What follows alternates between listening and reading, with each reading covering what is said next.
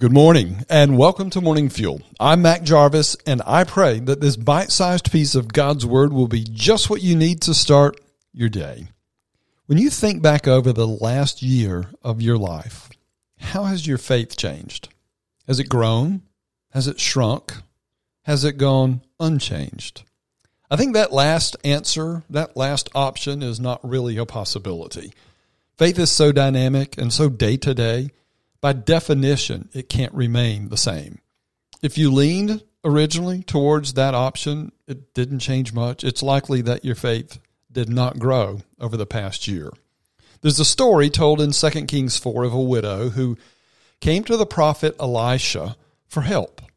She had debts, and the bill collector had come to call in the debt, threatening to take her sons into slavery as the payment. When Elisha asked her what she had in her home, she had nothing except a small amount of oil. And Elisha instructs her to go and borrow as many empty jars as she can for that tiny amount of oil.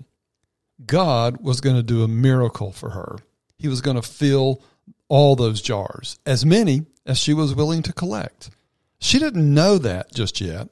She only knew to collect and set out as many jars of oil as possible. So she did. And as she began to pour her tiny bit of oil into the jars, the oil kept flowing. And God made her rich in oil. And she was able to pay her debts and to take care of her sons. God filled the number of jars that she set out. What does that say about faith? About your faith? Do you think God will be willing to fill more of your jars, so to say, if you were willing to set out more of them? If you were willing to pray bigger and bolder? In an encounter with two blind men recorded in Matthew 9, Jesus said something remarkable about our faith. There it reads, "When Jesus departed from there, two blind men followed him, crying out and saying, 'Son of David, have mercy on us.'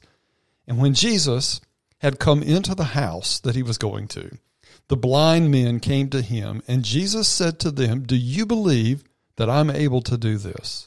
And they said to him, 'Yes, Lord.' And then he touched their eyes and said this, 'According to your faith, let it be done to you.' And their eyes were opened." Now, this is not a promise that whatever you believe by faith is going to happen. Don't go there. You'll be sorely disappointed. God doesn't teach that in the whole story of the Scripture. But I am thoroughly convinced that in the same way the widow wasn't told a specific number of jars to round up, just round up a lot of them. And in the same way, these two blind men who were offered healing according to their faith, you and I determine to a large extent the amount of God's blessings in our lives. Remember that the next time that you're praying for something. Imagine Jesus saying to you, "Let it be done to you according to your faith." There is no doubt that God wants people who pray bold prayers and have broad vision for what he can do according to our faith. Don't ask him for average. Ask him for great and mighty things. And by faith, collect a lot of jars for him to fill. I want to pray for increased faith for you. Heavenly Father, this is a simple prayer. Increase your son, your daughter's faith. And as Jesus said, may it be done to them according to it. In his great name I pray, amen.